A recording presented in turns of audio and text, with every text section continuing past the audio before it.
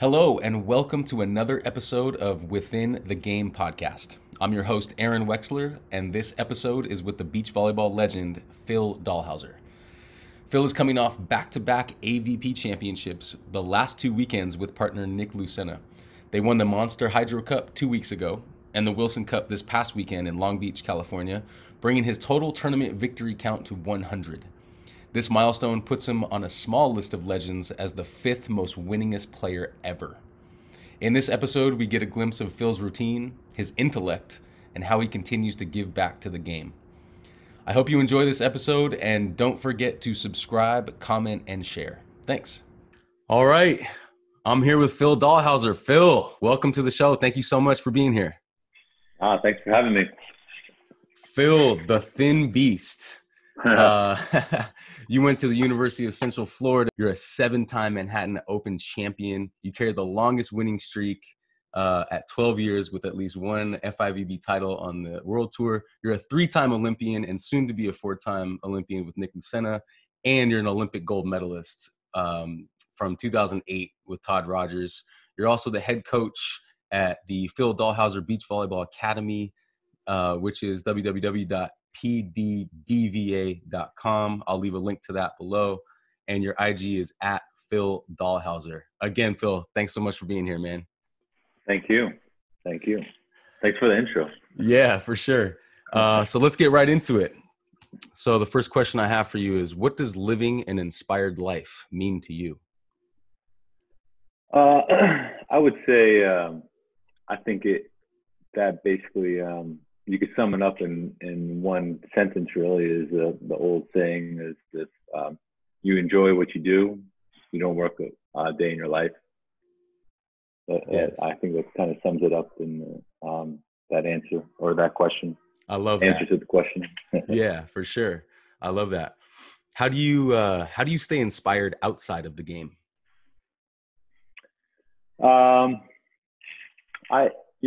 What inspires me is competing to be the best Phil Dalhausser. I think a lot of people make a mistake. They compete against the best in their sport or whatever, but they go about it the wrong way. I think Michael Jordan talked a lot about this. Is he always competed against himself, his best self, and while everyone competed against him. And I 100% agree with that. I love that. That's awesome. Let's talk about practice. What does having an inspired practice mean to you? Well, definitely practice with some sort of intent.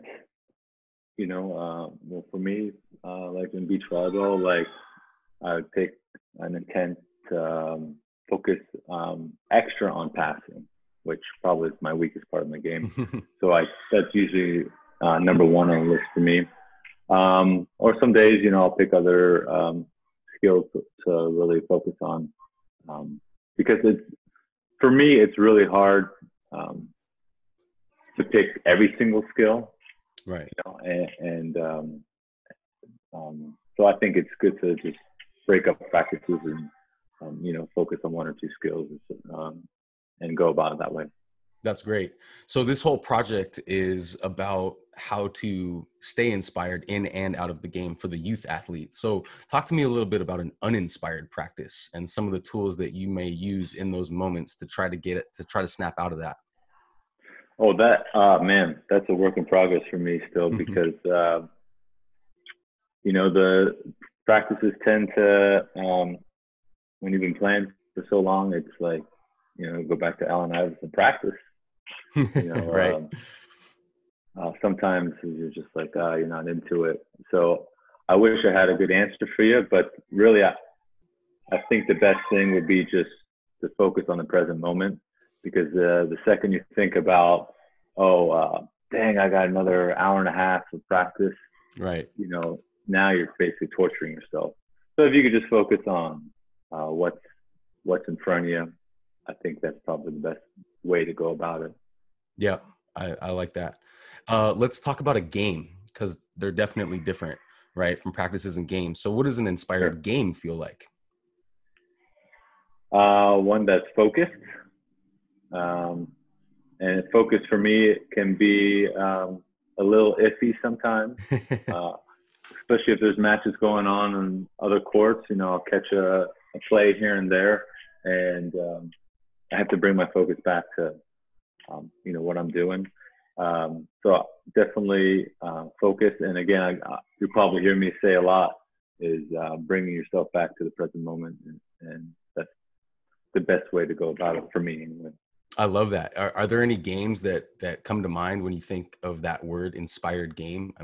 Like the gold medal match, or? Well, yeah. But there, I'm sure you've read a lot about it. I feel like I was in the flow state, you know, like, sorry, someone's at the door. They're in the flow state too. Oh man. They're always in the flow state with barking.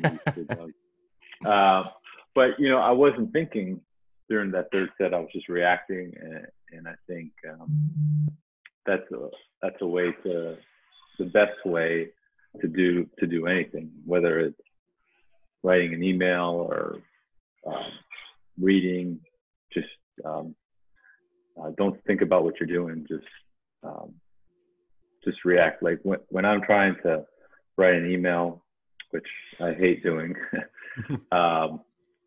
you know, like so many things are going through my head.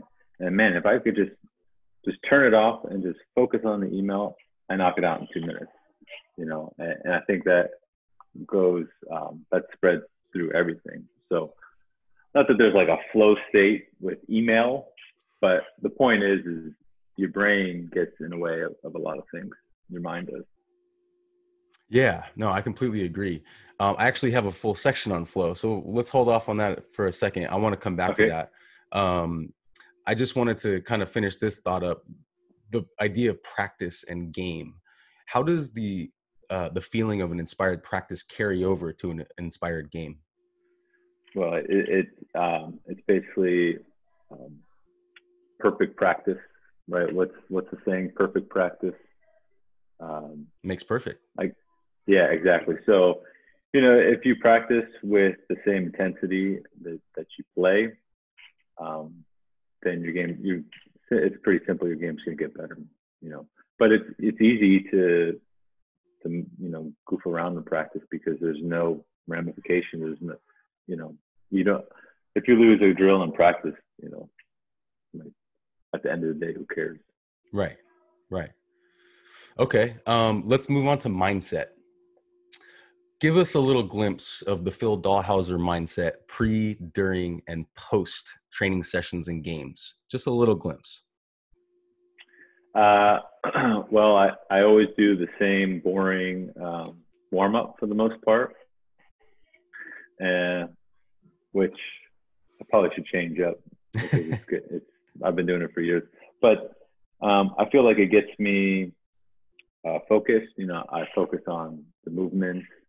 And it's almost like a warm up for my muscles and my brain, because, like I said, focus sometimes can be a challenge for me. When I used to live with Nick, Adam Roberts, and Matt Heath, two guys that Adam Roberts has been playing forever. Matt played a little while ago, and they called it Philville.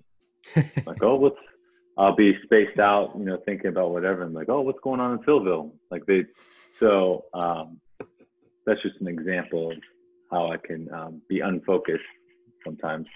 But so if I could get a good warm up in with, you know, focusing on the movements, and then that will carry over. It's almost like I'm warming up my focus, and that carries on to the game.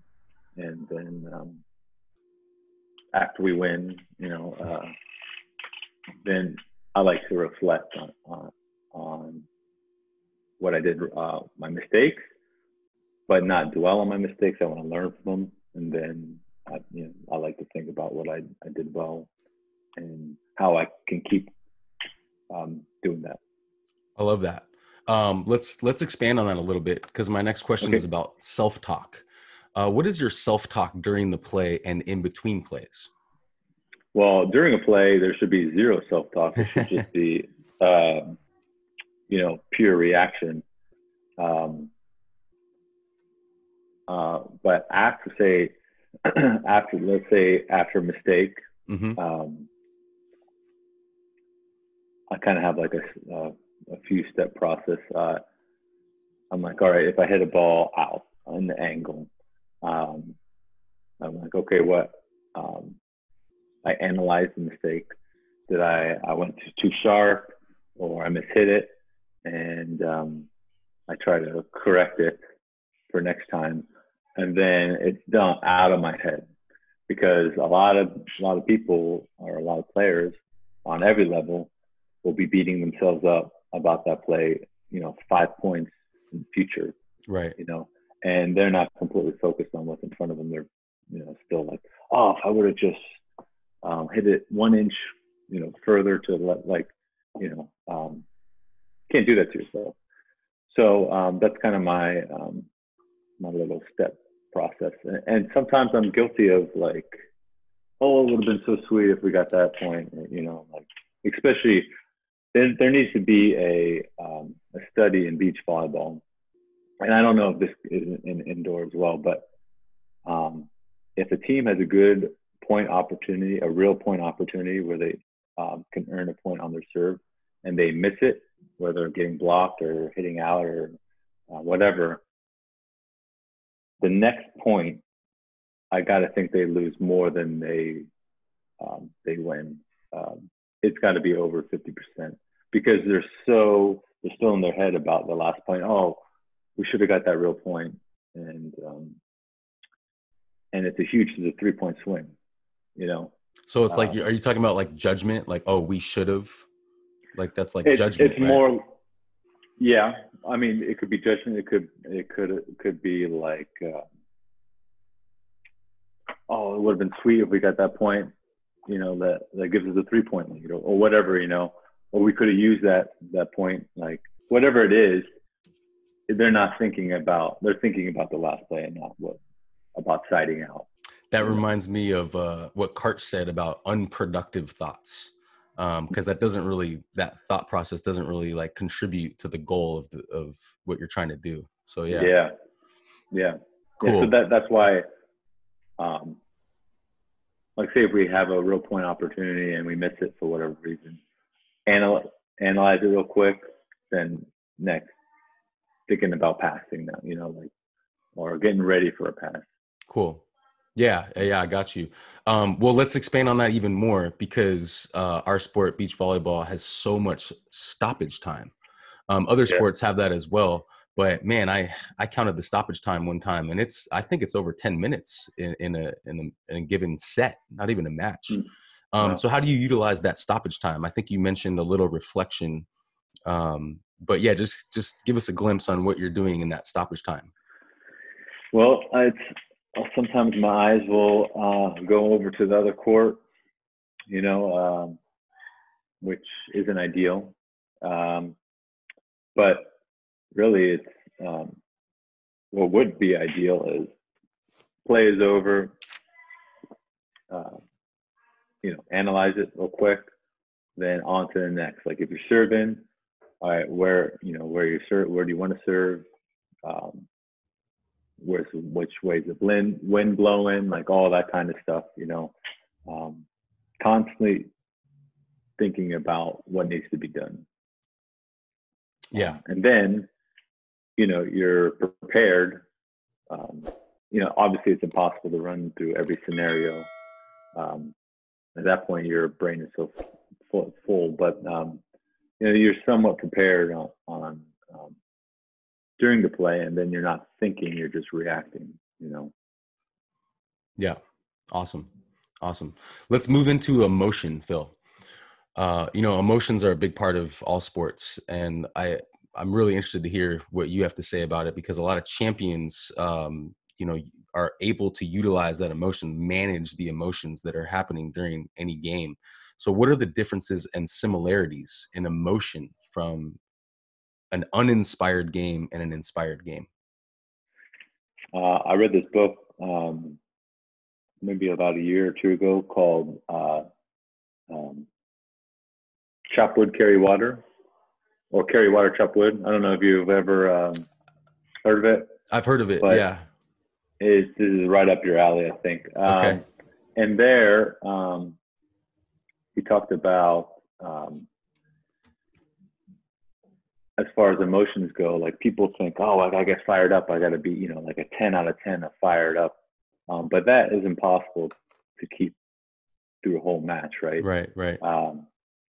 And he talks about you probably should be 4 or 5, where you're just level-headed.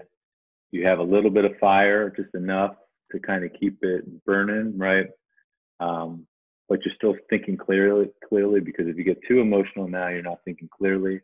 So I really like that, and I'm probably, as far as emotion goes, like a 1 or 2. I could probably bump it up a few points on the fire scale, I guess. And I wish I would have read that book a long time ago, but I think it just came out recently, actually.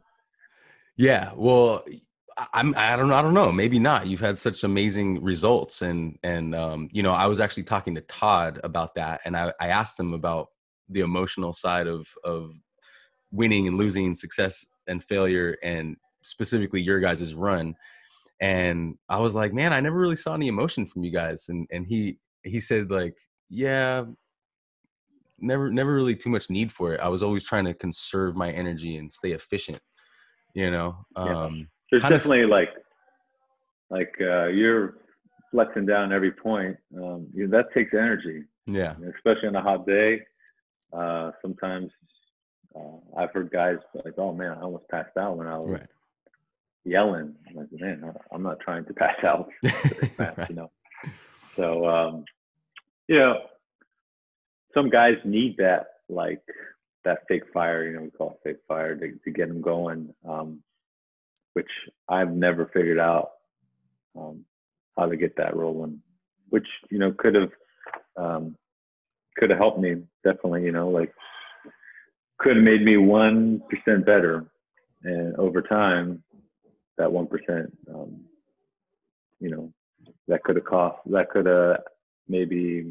could have won 3 or 4 more matches over my career, which could have led to more titles or more wins. You never know. Interesting.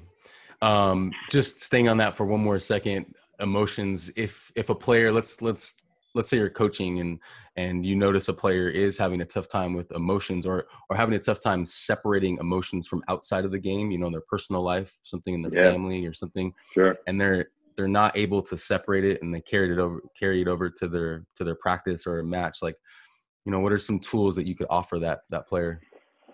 Well, I hate to go back to just staying in the present moment, taking a couple deep breaths, feel the air, come out, come in, that whole deal. Yeah, and that's great. That will calm the nerves and put you in the present moment for the most part. Really, yeah. I think that's all you can do, because sometimes the mind is hard to shut off. Yeah. Sometimes totally. It's like, just shut up already. It comes up with, our minds come up with the dumbest scenarios, and you play this whole scenario out, and you're like, what? I just wasted 5 minutes of my life thinking about if I want I don't know, pinto beans or black beans in my burrito, just silly stuff like that. No, I think that's awesome. I think sports in general, specifically beach volleyball, but any sport is it's just an opportunity to come back to the moment. There's nothing else going on except that point or that situation. So I completely agree. So that's a really good segue to flow. You mentioned the flow state earlier. Let's talk about that now. My question is, can you identify when you're in the game, in the flow or in the zone, or that flow state that you mentioned? While I'm in the flow state?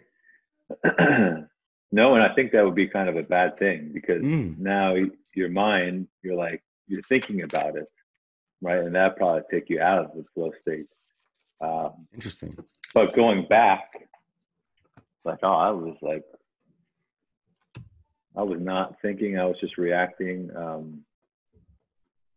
reflecting on it, I think is fine. But if you're thinking, then already you're back in your mind. Mind isn't. I feel like the mind is an enemy. Like once you can control your mind and your emotions and everything, which takes a lot of practice, a lot of meditation, and all that, then you become better. I think in every aspect of your life, professionally. Like I have kids and a wife, so like as a family man, and it's a work in progress. That's awesome. Can you practice being in the flow state, or does it just come? Oh, I think you could practice being out of your mind, like not in your thoughts, basically. Is what do I you mean mean? by What does that? What do you mean by that? So when you're thinking, right, that's energy. Like, my wife could be talking to me, and I'm thinking about, whatever it may be, which takes me out of this conversation. I may be 75% in and 25% in my mind, right? In like my thoughts. Sometimes it's even more 50-50. And she's like, "Are you even listening to me?" She could tell I'm thinking about something else. I'm sorry, I might have gone off a little. No, this is great. Here. No, this is awesome. Keep going. But so if it comes back to being 100% focused on the present moment, out of your mind, out of your thoughts, basically the same thing. I love that, Phil. So when you're practicing, let's say you find yourself in that flow state, which is difficult in practice. I feel like it's maybe a little easier when there's something on the line. But let's say you're in practice and you find yourself in there and you can't miss and everything's just flowing and you're in that flow state. Can you bank that feeling? Can you say, I want to access this later? I think it may be different for other people as far as finding flow states in practice versus matches, because some people are great practice players because there's no pressure, and then there's other players that are terrible practice players. They don't want anything to do with it. But then once they have the pressure, now they're like, now they're focused, they play way better. So I think it's different for every athlete, depending on how well they deal with pressure. But as far as banking flow, I don't know. I think it's something that it comes more as you get better with staying in the present moment. Love it. So I agree. I don't know if you could really bank it, Okay. Yeah, no, I would agree. I was wondering if you could maybe talk a little bit about that 2008 Olympic run, because I watched an interview with you and I think you mentioned something about the first game you lost to the last seed. Latvians, yeah. And how you were kind of in your head, and then you made this. Yeah. And then you made this incredible comeback. So just, can you talk a little bit about what was going on and how you were able to come back and overcome that?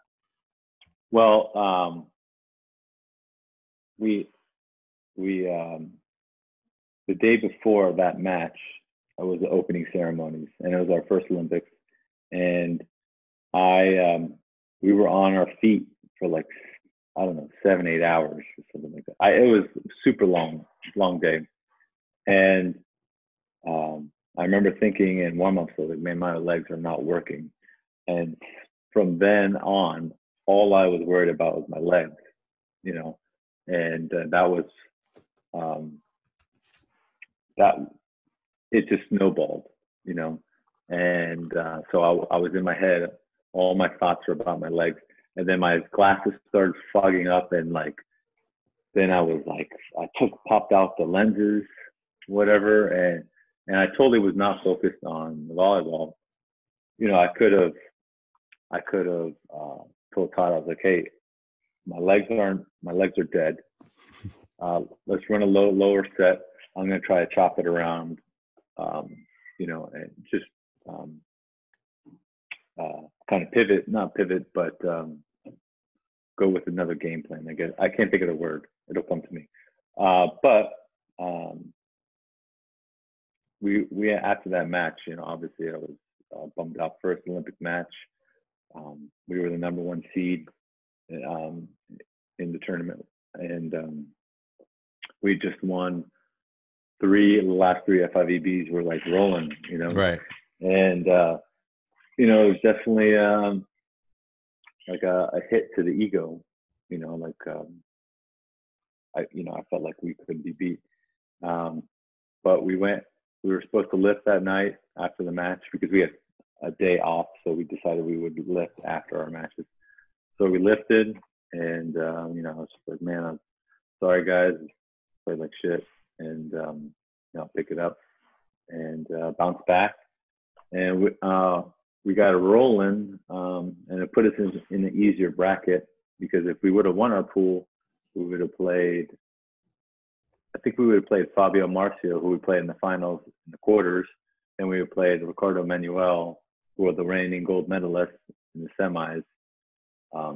Then that would have put us in the finals. So we had a much easier bracket, but we almost lost to Switzerland in the round of 16. We were down 6-0 in the third set, and we ended up coming back from that somehow, and that kind of just like catapulted us to the finals, and as they say, rest is history. That's awesome. I know it's a 2-week tournament, so it's a little different than other tournaments too, and so you have to really you have to pace it all out, and you have to be really smart how you use your time. But I'm really interested in the bounce back, because that's what this project is about. You say your legs are tired in that first match, and you're maybe thinking about other things, or you're down 6-0 in that third set. What is the mechanism that you use to bounce back in that moment?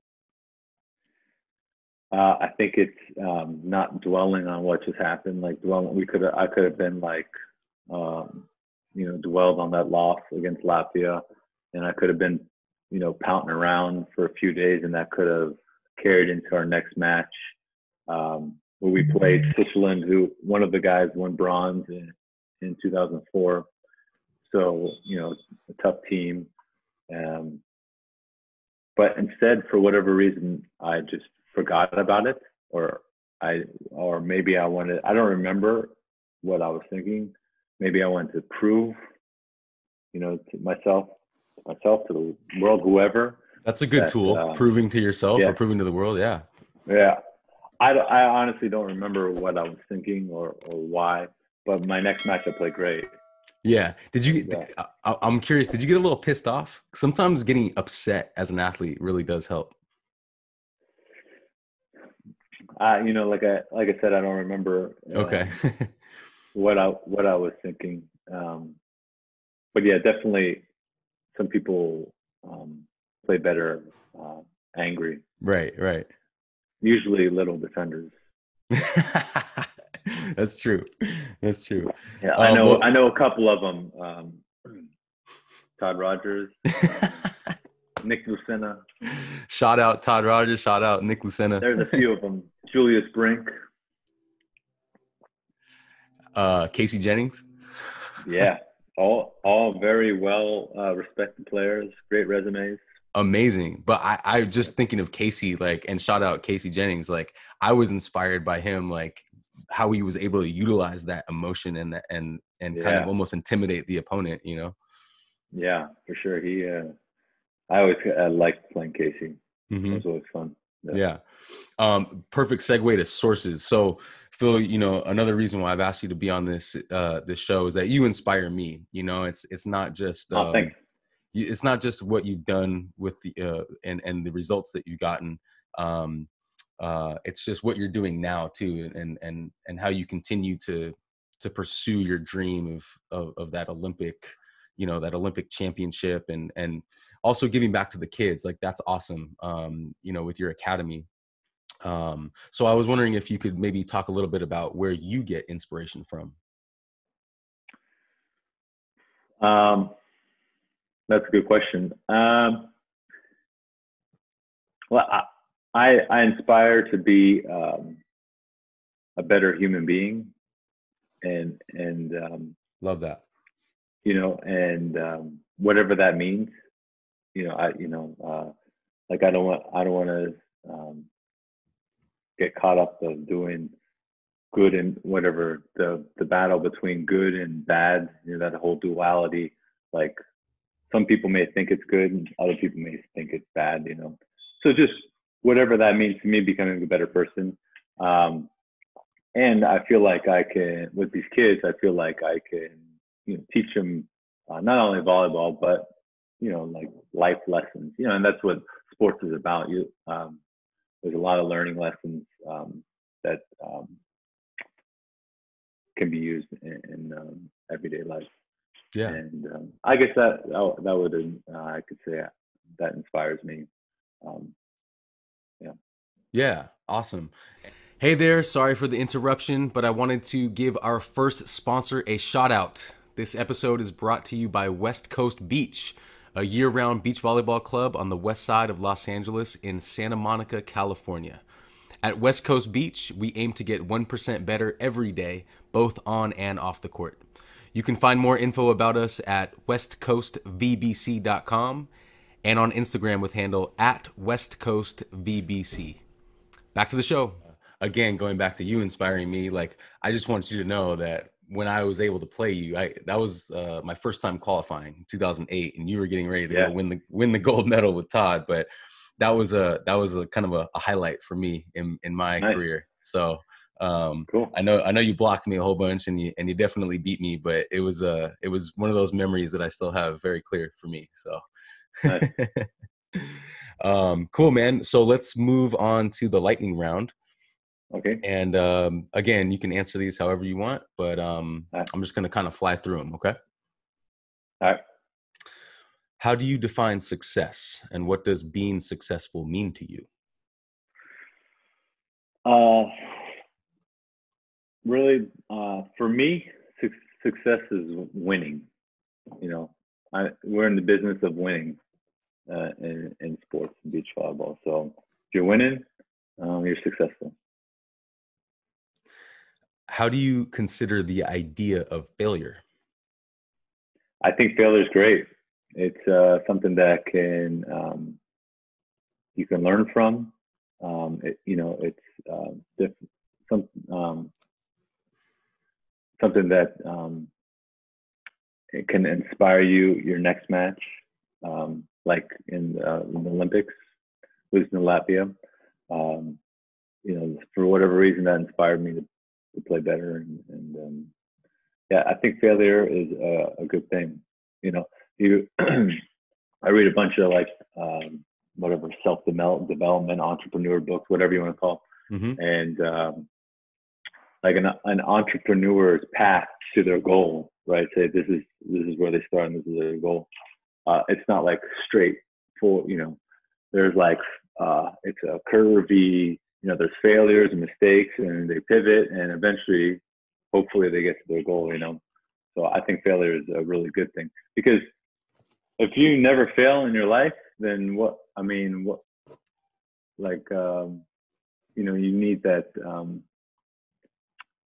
you don't know what it means to fail. So there's no, I can't think of the word right now. So it's driving me nuts. I can't think of this word. That's okay. But I know anyway, what you're saying. So if you just you go into your goal, straight ahead, getting to your goal right away every single time, there's nothing gonna be pushing you, because that's gonna get boring. It's gonna be too easy, Yeah, there's no learning. There's no learning that's happening, right? It's just or it just, like, if you win, like, that's why it's hard to stay on top. If you keep winning, it gets it gets boring, basically. And then when you lose, you're like, oh, this sucks. Now I want to try hard again, basically. Yeah. No, that's awesome, Phil. I think I wrote down this word when you said that. You were talking about entrepreneur stuff. I'm an entrepreneur. You mentioned the word pivot. Could you expand on that a little bit? And if you could maybe talk about it from the youth athlete perspective, what does that mean? basically, if something's not working, you got to do something different. Right. I mean, it's pretty simple. Right. You know, if you in a match, if you keep hitting a line shot and you keep getting dug or you're hitting out, well, you need to pivot and try something else. And something that's coming to my mind right now is non-judgmental reactivity, meaning like you just said, if a particular shot's not working, a lot of times I see a youth athlete go and just have that moment of judgment, and that's not pivoting, that's staying in that stuff, right? Yeah. Well, yeah, a lot of times you're beating yourself down, like you know, you're an idiot, or why'd you do that? You know, like, and that's not helping your self-esteem. That's, you know, that's just you're hurting yourself. Right. So it's that's why every kid out there, I'm like, if you make a mistake, that's a good thing, because you can learn from it. You know, make the same mistake. All right, well, you didn't learn from it. Like, and now there's another learning opportunity, and then it changes the perception on a mistake. You know, basically. Yeah, I love that. That's awesome. What are the most successful habits that you do on a consistent basis? I'm actually listening to this book, Atomic Habits. Cool. Which I don't know if that's a good one. Okay. But right now, my most successful habit probably is my meditation practice. I've gotten almost 2 years straight not missing a day. Really? So I think yeah. Wow. So I think that right now that would be my most successful habit. That's so cool. Is it a guided? Are you listening to like an audio, or are you just sitting quietly by yourself? Or I first just by myself, and now I'm into this guy. His name is Dr. Joe Dispenza. Yeah, I know. Yeah, who I love, and so I'm doing his guided meditation. Very cool. Would you recommend that to the youth athlete? I mean, because that's a tough practice or habit to get into. Yeah. Well, yeah. I mean, if someone when I was 16, if someone told me I got to sit with my eyes closed for more than 30 seconds, I'd be like, get out of here. Right. It obviously would be a tool that would help anyone, I think, because you're basically learning to control your mind and your emotions and everything. But I'm not sure if you're going to find many teenagers that want to sit there and, especially with their phones now, or, you're constantly being entertained. But yes, it would help, but it'd be tough to get them to do it. I'm like pleasantly surprised to hear so many champions talk about meditation as a tool. Because I use it myself. It's been challenging for me because as an athlete, as an entrepreneur, my mind is always going.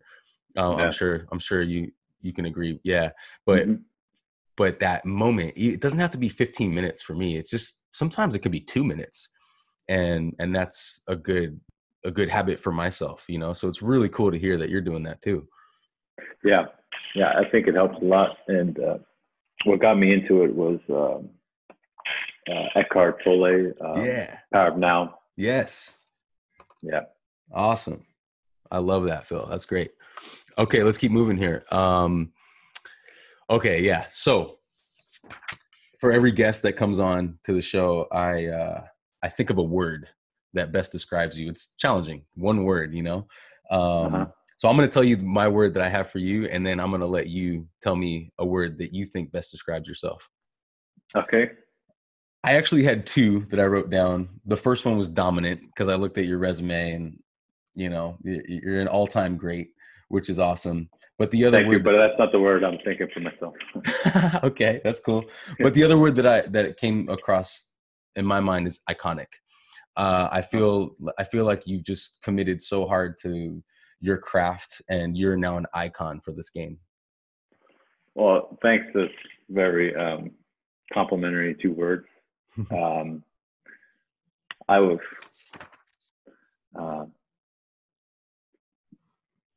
thinking of myself as an icon is weird because to me it's just normal me.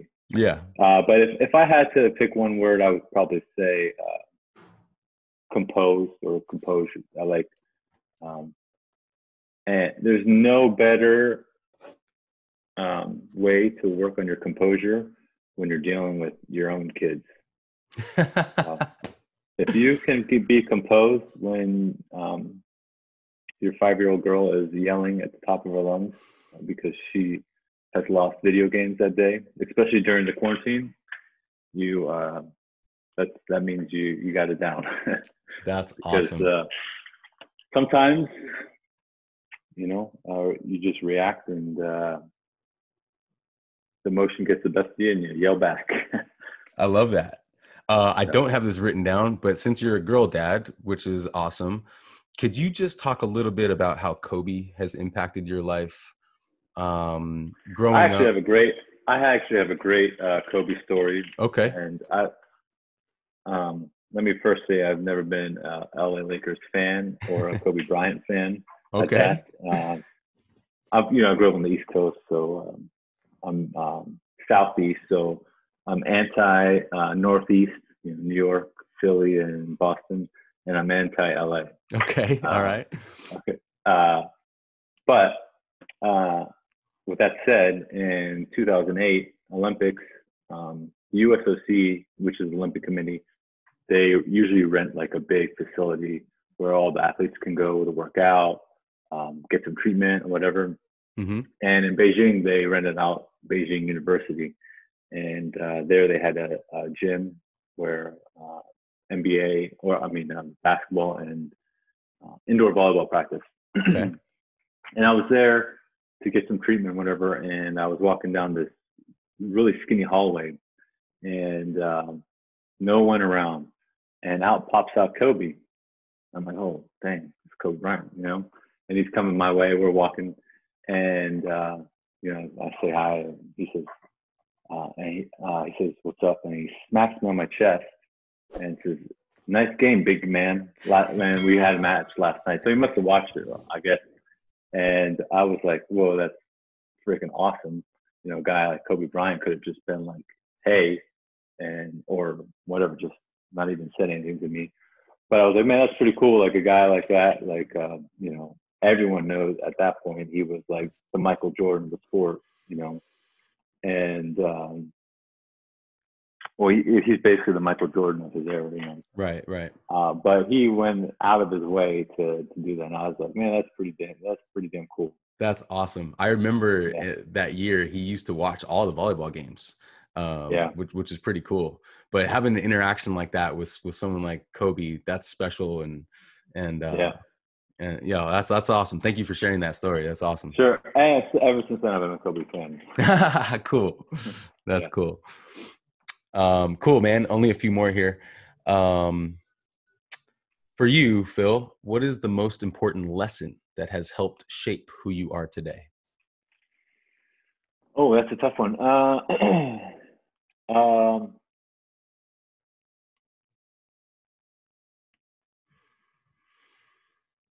It's hard to pick one.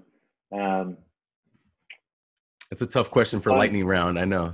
One would be I tend to look back in the past, and like beat myself up over things I've done or said or whatever.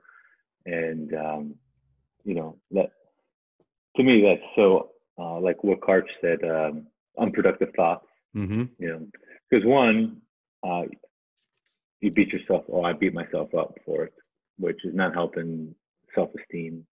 Yep. And two, it's a waste of time. You're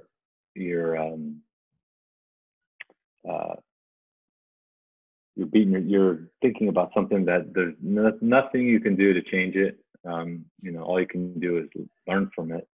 So basically the lesson would be, again, learn from your mistakes or mess ups, whatever. I love that. Can you Oh, sorry. What's that? Can you hear me? I thought, yeah, I can hear you now. Okay, cool. Can you share the biggest challenge you've been through on your journey? Um,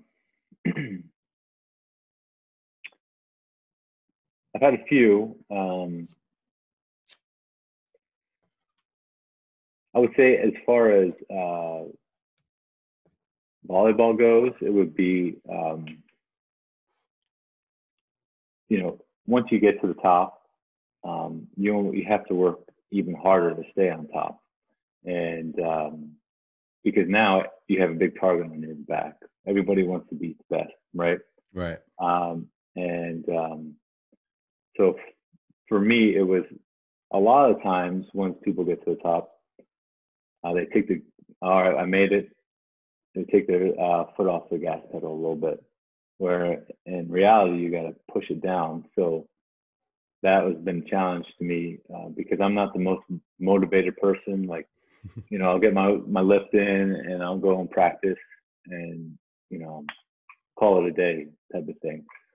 But in reality, you got to do more than what you did before because you got to be better. And that was always a challenge to keep. I don't think I was aware of it, but I definitely, in the past few years for sure, I've definitely taken my foot off the gas pedal, and I probably subconsciously, and my results have showed. Interesting. As a coach, what's the biggest challenge you see for your athletes? I think I'm definitely on the John Wooden, like Phil Jackson type. They got to figure it. I'm not going to hold their hands. Yeah, nice. I'm not going to hold their hands to to help them figure it out or whatever. I think you could give them some kind of guidance, but ultimately they got to figure it out themselves, because then one, they get the boost of self-esteem, which for a 15-year-old or whatever 12-year-old is big these days. Yep. And then I think they're motivated to kind of knock off other like challenges they have, maybe outside of volleyball. That's cool. Working with kids, I see focus as being kind of a big challenge, especially with the smartphone generation, the Instagram generation. Do you see that as well? Well, yeah. I mean, that's probably the biggest challenge they have. Yeah. Because it's constant entertainment. I get caught up into it too. Me too. Yeah. Like it has like this power to grab your attention, like if it's close, like if I'm sitting eating lunch by myself, I challenge myself not to look at my phone once. And it is hard to do because your brain, your mind or whatever will come up about a million different reasons why you should check your phone. It's crazy. It is crazy. And what I'll do is I'll just try to listen to those, like, oh man, there's another one. Maybe you should check your email. Maybe you should check Instagram, see if there's anything good on the, like it's crazy. So yeah, that's probably for sure the biggest challenge, because obviously when you're running a practice, there's not just them playing, they're going to have to wait their turn sometimes. And so they have to be, they got to figure out how to just sit still for whatever, a minute until right. Which, that's a tough one. Well, after this quarantine stuff, when we get back to normal, I'm going to give you a challenge that you could give to youth athletes. This is something that I've done, and it's actually kind of worked a little bit. So what I've done is I challenge them to have 1 hour less screen time a week, because, you can see the screen time. Yeah. Just one a week. That's attainable. Yeah. Yeah. And so then it becomes a game, and it's like, coach, I got 2 hours less, I'm like, great. Nice. Nice. So yeah, just it's a fun little challenge. You could even throw that like, I don't know how you could hold them accountable because of, you know, the phone keeps track of your screen time, but try not to be on your phone within the first 30 minutes of waking up, or what, you know, whatever that time, 15, 20 minutes. That's hard. It's hard for me. Because it's easy to, you know, turn over and grab your phone and right, you know, right off the bat, this thing is in your face, and, you know, and then that, for me, it kind of sets the tone a little bit. Mm-hmm. Mm-hmm. So I try to go, no phones, but I like no browsing on my phone for, you know, the first hour. I gotta get, like, I have my meditation on my phone. Yeah. But sometimes I'll pull out my phone to get my meditation. I'm like, oh, see what that news story says, you know, Mm-hmm. Mm-hmm. or, you know, so it's definitely tough one. Yeah, that is challenging. All right. How important is the idea of having impact to you? I'm not so sure if I don't know if I care if I have an impact or not. Okay. I guess that's not true. I would like to have an impact on these kids, or, you know, some kid I meet at a tournament or whatever, a positive one, of course. But if that doesn't happen, it's, you know, all I could do is be myself, and Yeah. I'm not going to be someone else to have an impact on someone, you know. Right. I'll just try to be my best self, and hopefully that impacts people. Yeah, I totally get that. What brings you joy? What part of your work brings you the most joy? My work? Man, as far as volleyball goes, competing and winning, Yeah. Yeah. you know, something that never gets old. Mm-hmm. And as far as like coaching, which I've only done a few months, but when something clicks for a kid, like they're, you know, like you see it in their face, it lights up, Right. and that's always a good feeling. You know? Yeah, totally. What's the best piece of advice you've ever received, and why? From who? Oh, this is perfect for the times. There's not, I think and there's not enough anxiety to change the past, and there's not enough worry to change the future. Which I think this is, like, everyone's worried what's going to happen. Like, what's the point of worrying? You know, it's not changing anything. So that's awesome. I like that. Who wrote that, or who I don't said know that? where I heard. I probably saw it somewhere on Instagram, or Okay, that's cool. Maybe I read it in one of my books. I don't know. Cool. I love that. It kind of makes me think of "Be Here Now" from Ram Dass. Don't worry about the past. Don't worry about the future. Be here now. Yeah. I love it. I mean, it all comes back to being in the present moment. Really love that. Okay, this is a tough one. Maybe perhaps the best question I could ask you. What is your ultimate why? I talked a little bit about it myself, as just being. I talked about it earlier, but just being my best self. Yeah. You know, best volleyball player. I can be the best husband, the best father, all that. You know. I love it. Best coach. Yeah, earlier you said just the better human being, right? Just a better human being. Yeah. Or just the best version of myself, which, by the way, is a never-ending job. Mm-hmm. You know, there's always more work to be done. Love that. Yeah. Looking back on your journey, is there anything you wish you could change, and why? Yeah, there's a lot of things that I would like to change. Like what?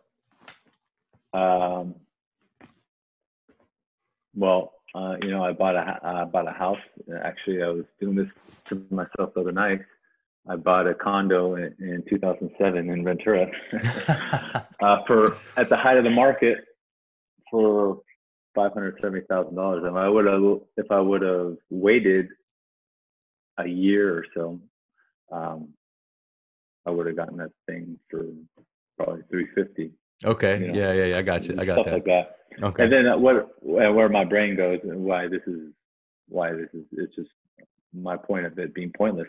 I was like, actually, I could have bought, because I was living at Santa Barbara at the time, and it was too expensive to buy in Santa Barbara. I was like, I could have bought, if I would have waited 2 years, I could have bought a duplex in Santa Barbara.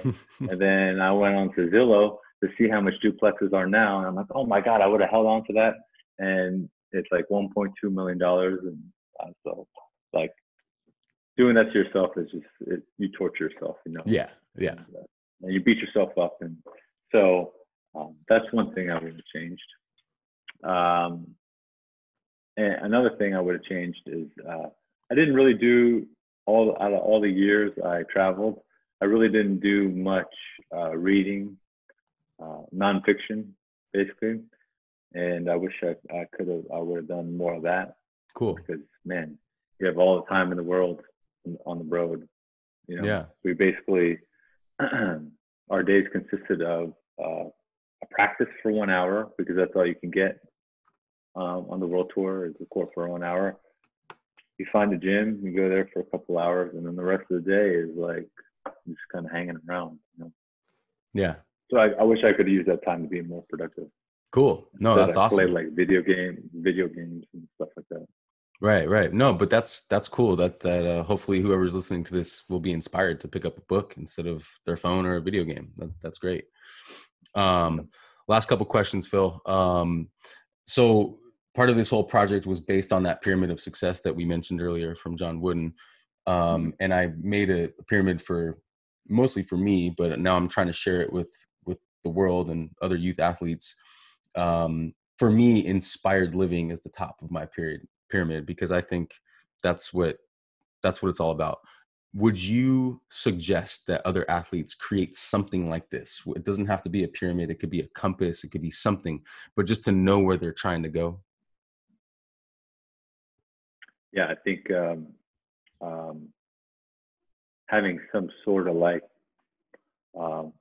you said, compass, like North Star guiding you, you know, like the ultimate goal.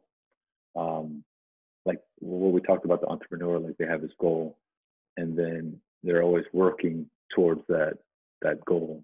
I think is important, because if you just go and kind of putz around your day or whatever, it's a little unproductive and uninspired. Yeah. Cool. Right on. All right. Last question.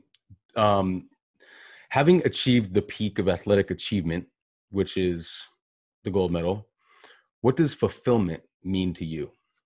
Talk to me about winning gold and fulfillment.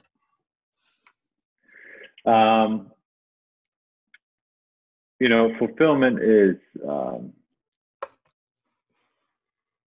like fulfillment in my career is nice, you know, but it's not like I would say, I don't think it's